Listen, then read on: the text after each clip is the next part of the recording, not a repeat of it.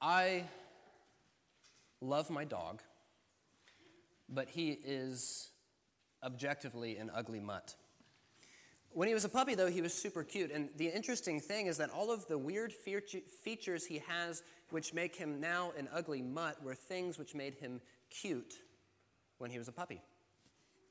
One of my wife's coworkers defined cuteness as when things are smaller than they should be. A tiny handbag, cute. A tiny home, cute. A tiny dog, even one which will become an ugly full-size dog, cute. The reality, though, is that my dog did not stay tiny, and so he did not stay cute. You know, I used to walk him as a puppy, and as I went, everyone would ooh and aw and want to come and pet him. And as a full-grown dog, that's just not the case. In fact, one time I was walking him here in Medfield and came across another couple walking their dog, and as is customary in doggy etiquette, I said, "Hey, my dog's friendly," and I walked him over to go meet their dog. Well, the woman pulled her dog back and said, "Our dog is in heat, and we don't want that breed." Not making that up. It was like I was honored to see that level of snobbery presented before me. Suffice to say, my dog is not cute anymore. Well, everybody loves baby Jesus, even non-Christians. He's cute. We love to go to Christmas pageants. We love our nativity scenes. We love singing about baby Jesus. But I would put forward that for many who celebrate Christmas, their love for baby Jesus is a superficial love. They love babies and they love Christmas. And if baby Jesus is a reason to celebrate Christmas, then they love cute little baby Jesus too. But there are two problems with this approach to Christmas. Number one, this baby boy did not stay in the manger. Jesus grew up, and grown-up Jesus is not cute anymore. Number two, there is no reason to celebrate the baby in the manger apart from the work he accomplished as an adult. Why do we distinguish this baby from the billions of other babies born throughout history? The reality is that many who love baby Jesus want nothing to do with the grown-up Jesus of the Bible. Now, let me be clear. I do not want to be that grumpy old man yelling at you for having a light-up sleigh on your roof or for leaving cookies and milk out on Christmas Eve. Although I will say your cookies would be put to better use if you dropped them off at your pastor's house. What I do want to do over the next few weeks is consider, why is it that we as Christians should get excited about the incarnation? Why is it that we should get excited about God becoming a man, being born of a virgin as a baby? I want to answer, why is it that we should love sweet little baby Jesus? And we'll do this by looking at three traditional Advent themes. Yes, I know Advent is 4 weeks long, but I was out of town. 3 themes: peace, love, and joy. And in our text today, Jesus was called the Prince of Peace. He is the one who brings peace. And so the question I want to answer this morning is, how is it that Jesus brings peace? So turn with me to Isaiah chapter 9, verse 6, as we read that one more time.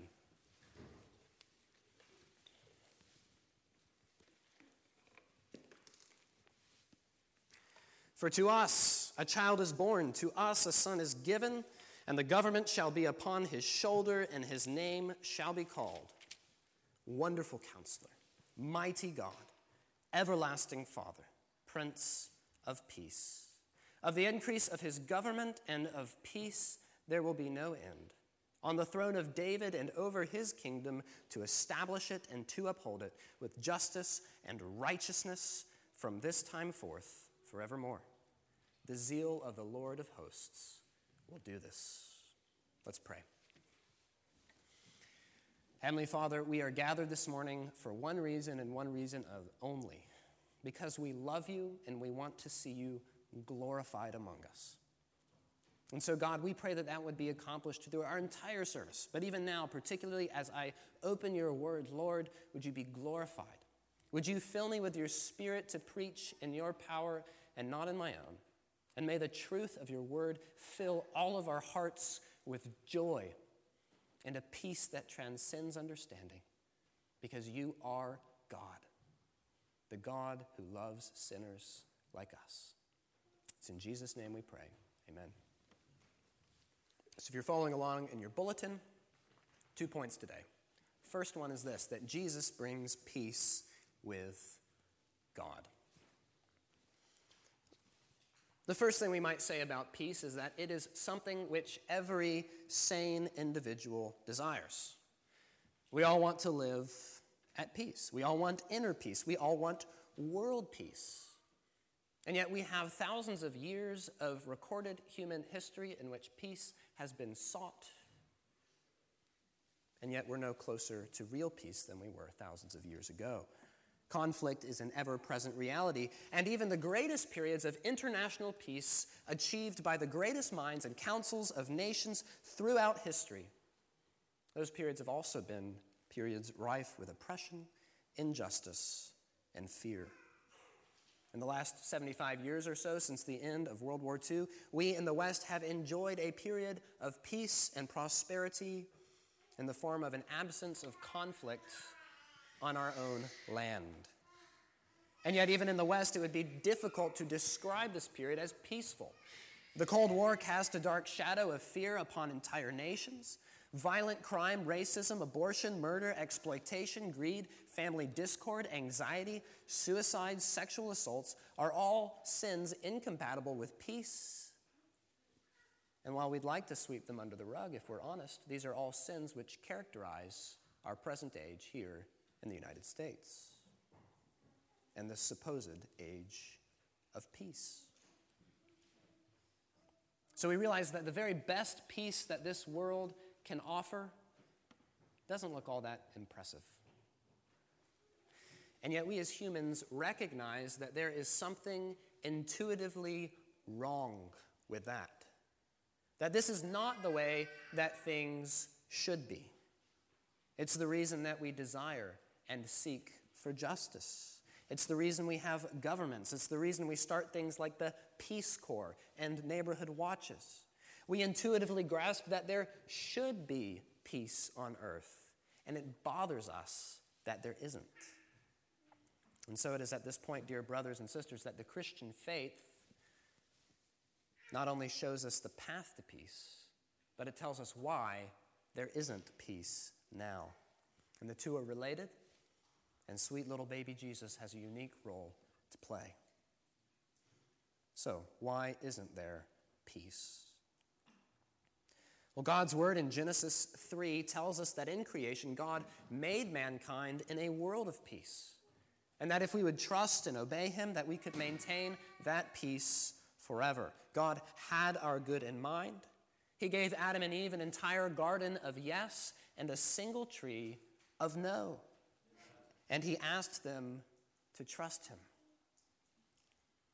At some point, they decided that their wisdom was greater than his. They believed the lie of the serpent ate of the forbidden tree, and so they disobeyed and disowned their Creator. They declared rebellion against their God. And so God expelled them from the garden, he expelled them from his presence, and he expelled them from his peace. Because eternal life and peace can only be found in fellowship with our Creator. Because sin entered into the once perfect world, that peace was no longer possible. And so when sin entered the world, we lost peace on earth, that much is clear, but not only did we lose peace on earth, we lost peace with God. In fact, the Bible says we became enemies of God. It's not unlike in the West, we've seen citizens of Western nations leave and declare their allegiance to groups like ISIS. They have rebelled against their rightful government, and they have become enemies of the state. They've renounced their citizenship. And so it is with us. When we sin against our God, we are renouncing him. We are declaring our allegiance to this world and not to God. And so there is a hostility with God. We are at enmity with God. And it is precisely this problem that God, in his love, sent Jesus to fix. He came so that we might have peace with God. So Christ's first advent was made necessary by human sin, by your sin and my sin, because our sin places us at enmity with God. We don't have peace with God on our own. And though this truth is as apparent as the lack of peace in our world, we sure do try to suppress it, don't we? We try to deny our feelings of guilt for the things we have or have not done in life. We seek professional help to try and escape the nagging feeling of our guilt and shame to the point where we are the most medicated society in history. We distract ourselves from this truth constantly with entertainment and streaming services and video games. We just desperately want to be able to sleep at night without engaging with our own thoughts. It's no wonder that our culture has devolved Christmas into a fat man flying around on reindeer giving toys to kids. Because if we accept Christmas for what it truly is, and what it truly represents, then we must accept the awful truth about ourselves, that we stand justly condemned by a righteous and holy God.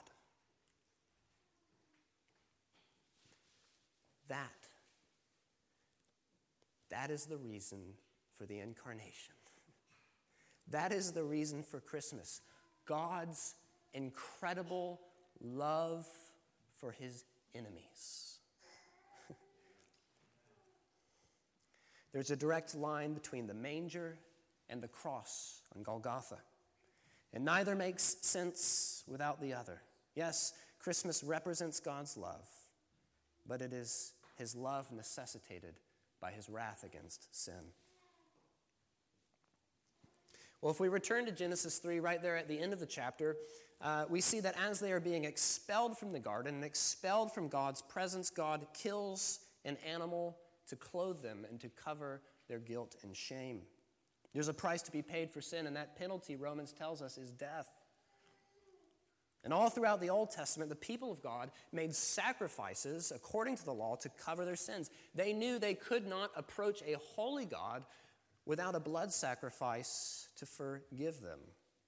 As Hebrews says, without the shedding of blood, there is no forgiveness of sins. But you see, these sacrifices were temporary. They had to be repeated all the time. It's kind of like bathing your kids. You know, you work hard to get them squeaky clean and dressed up and ready for church the night before, and before you know it, you're on vacation, and Grandma takes them down to the beach, and your daughter, at 2 years old, jumps right into the ocean, fully clothed, in November. Time for another bath.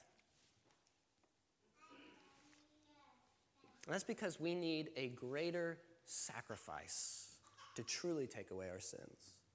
God had to become man, to identify with us, to live as we were called to live, and to die in our place as a man. Christ became man, took on flesh, to bear the wrath of God against men for our rebellion against him. And I don't even have to leave the Old Testament to prove that to you. Turn with me to Isaiah 53, a passage that you are almost certainly familiar with. We'll look at verses 2 and 3 first.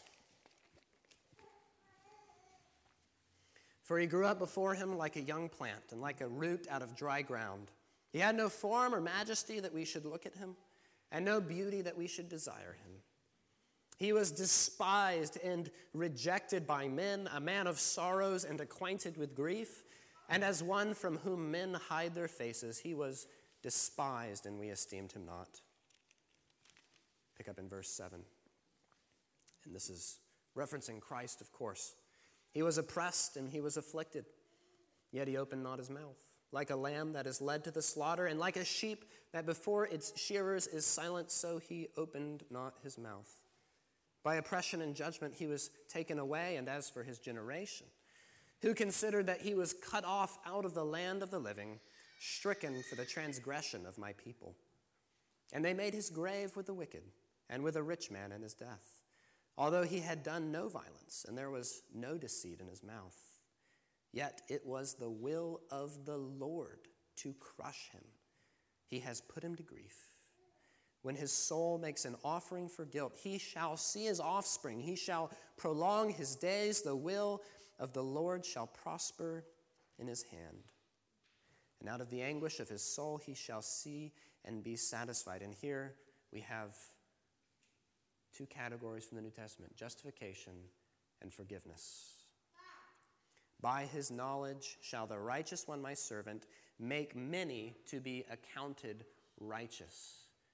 Jesus will justify many, place his righteousness on them through faith, and he shall bear their iniquities. Therefore I will divide him a portion with the many, because he poured out his soul to death and was numbered with the transgressors. Yet he bore the sin of many and makes intercession for transgressors. And we're going to go backwards to verse 5, because I just want to point out this lastly. He was pierced for our transgressions. He was crushed for our iniquities. Upon him was the chastisement that what? Brought us peace. And with his wounds, we are healed.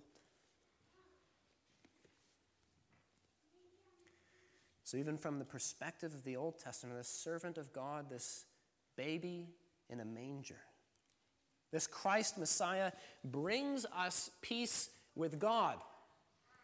But as we've established, there's no peace without justice.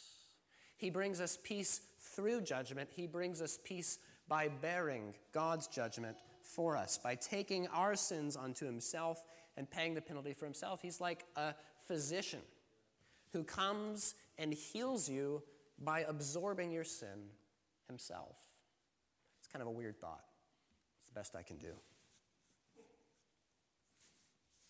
That's why we celebrate Christmas. That's why the incarnation of Christ is so exciting, because it represents for us God's love demonstrated. It represents for us the end of our guilt and shame. It represents our reconciliation to God and our peace with God. A righteousness granted to us through faith alone in Jesus Christ. That's why Paul on the other side of the cross can say this. We have a slide. Romans 5:1. He can say this. Therefore, since we have been justified by faith, we have what?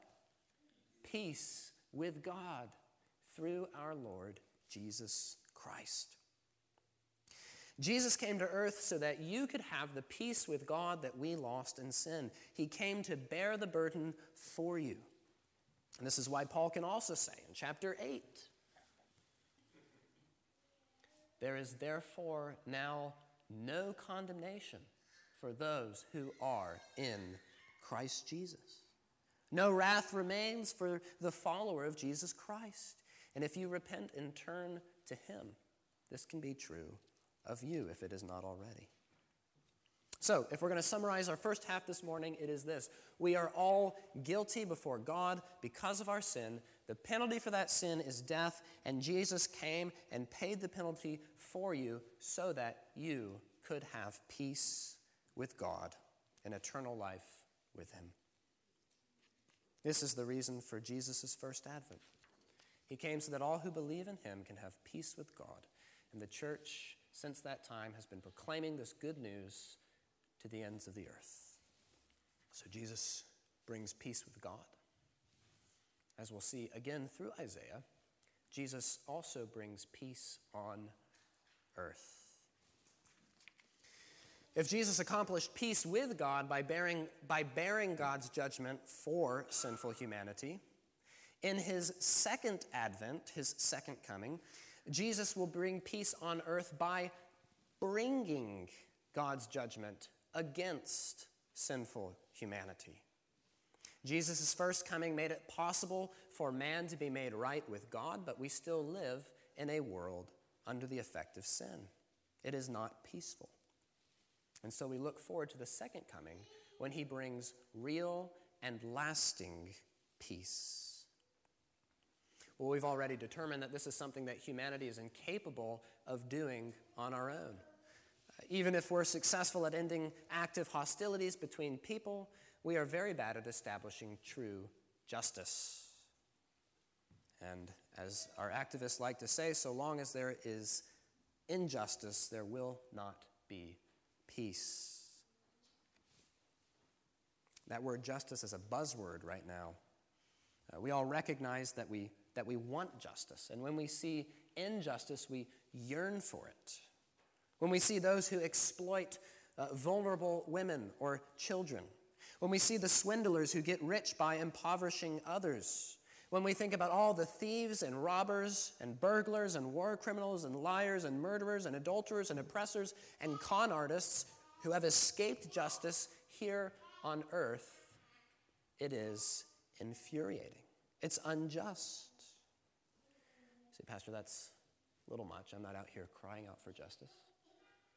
Well, what happens when somebody cuts you off on 95? Tell me about your feelings then. What happens when you get that spam call? Somebody trying to take your identity, and you know that they've been successful with thousands of elderly people. If you're anything like me, you're probably ready to call down fire from heaven. We all recognize there's a need for justice in this world. Real peace requires perfect justice. And the fact of the matter is there is only one person who's qualified to bring that justice. There's only one person who was ever truly sinless. And yet, despite his innocence and his righteousness, he was condemned by men. He himself faced the ultimate injustice by dying on the cross for those whose sin made his death necessary.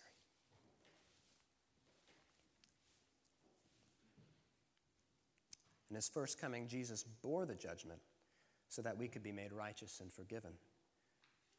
But in his second coming, this sacrificial Lamb of God, this love of God incarnate, brings the judgment of God against all sinners. And in doing so, he will establish perfect justice and perfect eternal peace. And this is objectively good news. It means that in the light of eternity, nobody gets away with anything. No one escapes God's justice. And while it may be good news in general, it could be bad news for you if you are not in Christ on that day. So let's take a look at Isaiah one last time. As we'll see, Isaiah not only prophesied Jesus' first coming, he also prophesied his second, as did many other prophets. And their prophecies were confirmed and developed further in the New Testament. Pick up with me in chapter 11 of Isaiah. There shall come forth a shoot from the stump of Jesse, and a branch from his roots shall bear fruit. And the Spirit of the Lord shall rest upon him, the Spirit of wisdom and understanding, the Spirit of counsel and might, the Spirit of knowledge and the fear of the Lord. And his delight shall be in the fear of the Lord. He shall not judge by what his eyes see, or decide disputes by what his ears hear. But with righteousness he shall judge the poor, and decide with equity for the meek of the earth.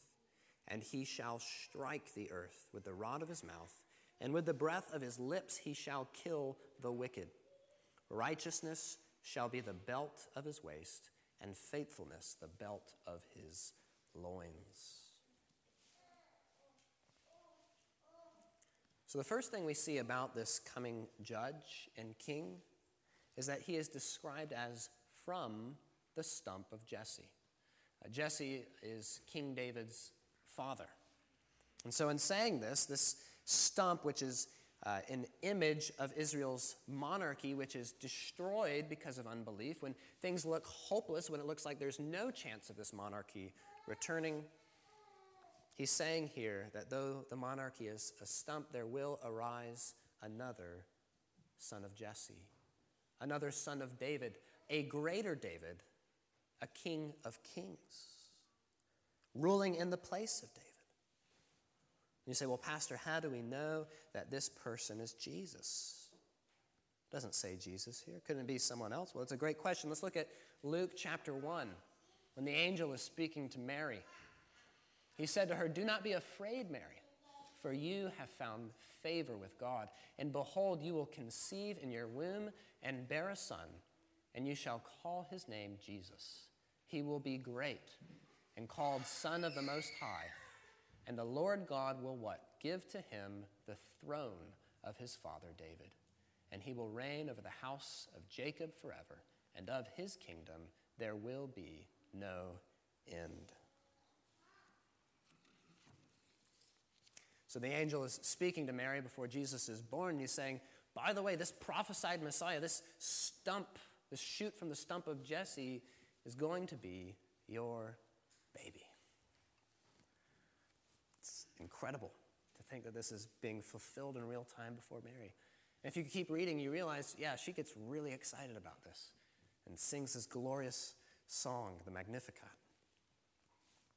Well, back to Isaiah. What does this king who is also a judge, what does he look like? Well, first in verse 2, Isaiah 11:2, we see that he will be filled with the Holy Spirit. He will be fully dependent on the Spirit of God.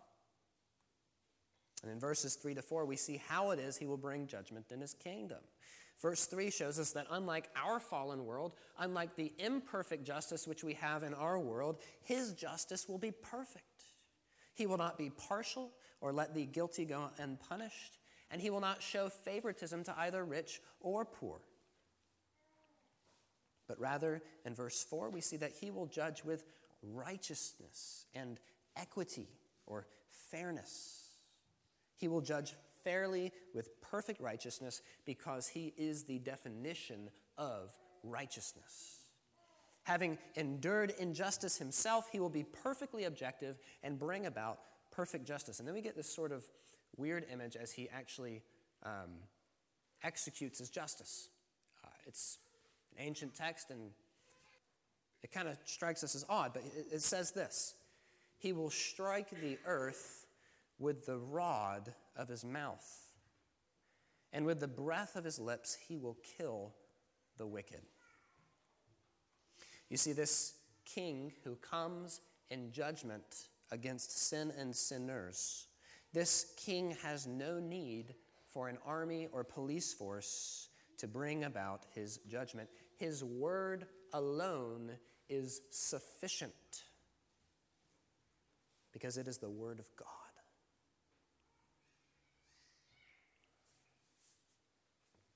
And this king who died for sinners now ultimately brings judgment against those who rejected the free offer of grace through Jesus Christ.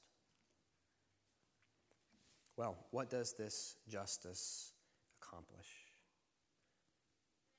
What does this bringing of justice on earth create? Well, let's keep reading in verses 6 to 9. It says this: "The wolf shall dwell with the lamb, and the leopard shall lie down with the young goat, and the calf and the lion and the fattened calf together, and a little child shall lead them. The cow and the bear shall graze, and their young shall lie down together. The lion shall eat straw like the ox. The nursing child shall play over the hole of the cobra, and the weaned child shall put his hand on the adder's den. They shall not hurt or destroy in all my holy mountain, for the earth shall be full of the knowledge of the Lord as the waters cover the sea."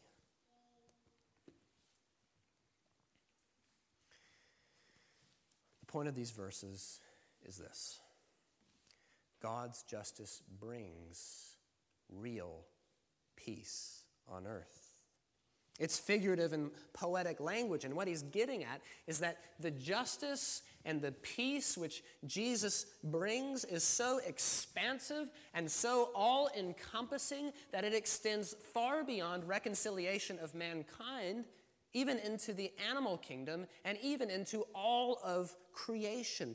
The peace of God knows no bounds. It is complete. It is total. Look at the images it's giving us. The wolf predator is lying with the lamb prey. The leopard and the young goat. The calf is hanging out with a lion. And a little child is leading the lion by the hand like it was a chubby pet hamster. A rodent of unusual size. And one of the most heart-pounding images, particularly for me as a father of an infant, is a horrifying image. An infant playing on top of a cobra's nest. I mean, you're just fear-stricken thinking about it, and yet that infant is perfectly safe because there is a perfect peace under the dominion of King Jesus. The curse of Genesis 3 has been lifted, and in this day, God will have conquered sin and death completely and brought about perfect peace. We're not going to go there, but the New Testament develops this even further. This peaceful dominion of Christ is called the new creation. It is a renewed and restored creation without sin and without death, sickness, or sadness. It is the very epitome of all happy endings. And in this place, those who have been washed by the blood of Christ will dwell in the presence of their God, the God who loves them for all eternity, in perfect peace. They will abound in joy and love and in fellowship with their Creator. And that, brothers and sisters, that is why Jesus had to come. Because God desired to bring sinners into fellowship with him. Peace with God and peace on earth. That is the ultimate meaning of Christmas. If you'd like further reading on that theme, you can go read Revelation 20 and 21 at home with your friends or family tonight. Well, maybe you're here this morning and I've just ruined Christmas for you. Never again will you be able to sit back and chug some eggnog, watch a Charlie Brown Christmas without also thinking about the judgment of God. You'll never be able to look at cute little baby Jesus in the Nativity without thinking about his sacrificial death on a cross. The immense love of God for sinners that would drive him to die in their place and rise again from the grave. Well, if this is true, then I am glad that I ruined Christmas for you. That brings me a great deal of pleasure. In some way, I feel like I've started to uncommercialize the incarnation of our Savior. But even more than that, I hope that in considering the love of Christ this morning, that your own love for Christ has grown in its depth and in its warmth. If you are in Christ this morning, it is because you recognize that the judgment described in Isaiah 11, 4 and 5 is the judgment that you deserve. And yet, because the Prince of Peace died in your place, it is not the judgment that you receive. That's about as good a reason to celebrate Christmas as I can think of. But this morning, if you are not in Christ, I am so thankful that you're here. But you're living here in this world full of hostility and conflict and sin, and you're yearning for real peace and real justice. Let me encourage you that what you are yearning for can only be found in Christ Jesus. He offers you peace with God right now. A peace that transcends understanding. But also know this, that God will bring about perfect peace. And every sinner will have to face the light of his justice. And you can choose to face that justice on your own, or you can rely on the one who faced it for you. The baby lying in the manger who went to the cross. The King of all creation who humbled himself out of love for you. The Prince of Peace. Let's pray.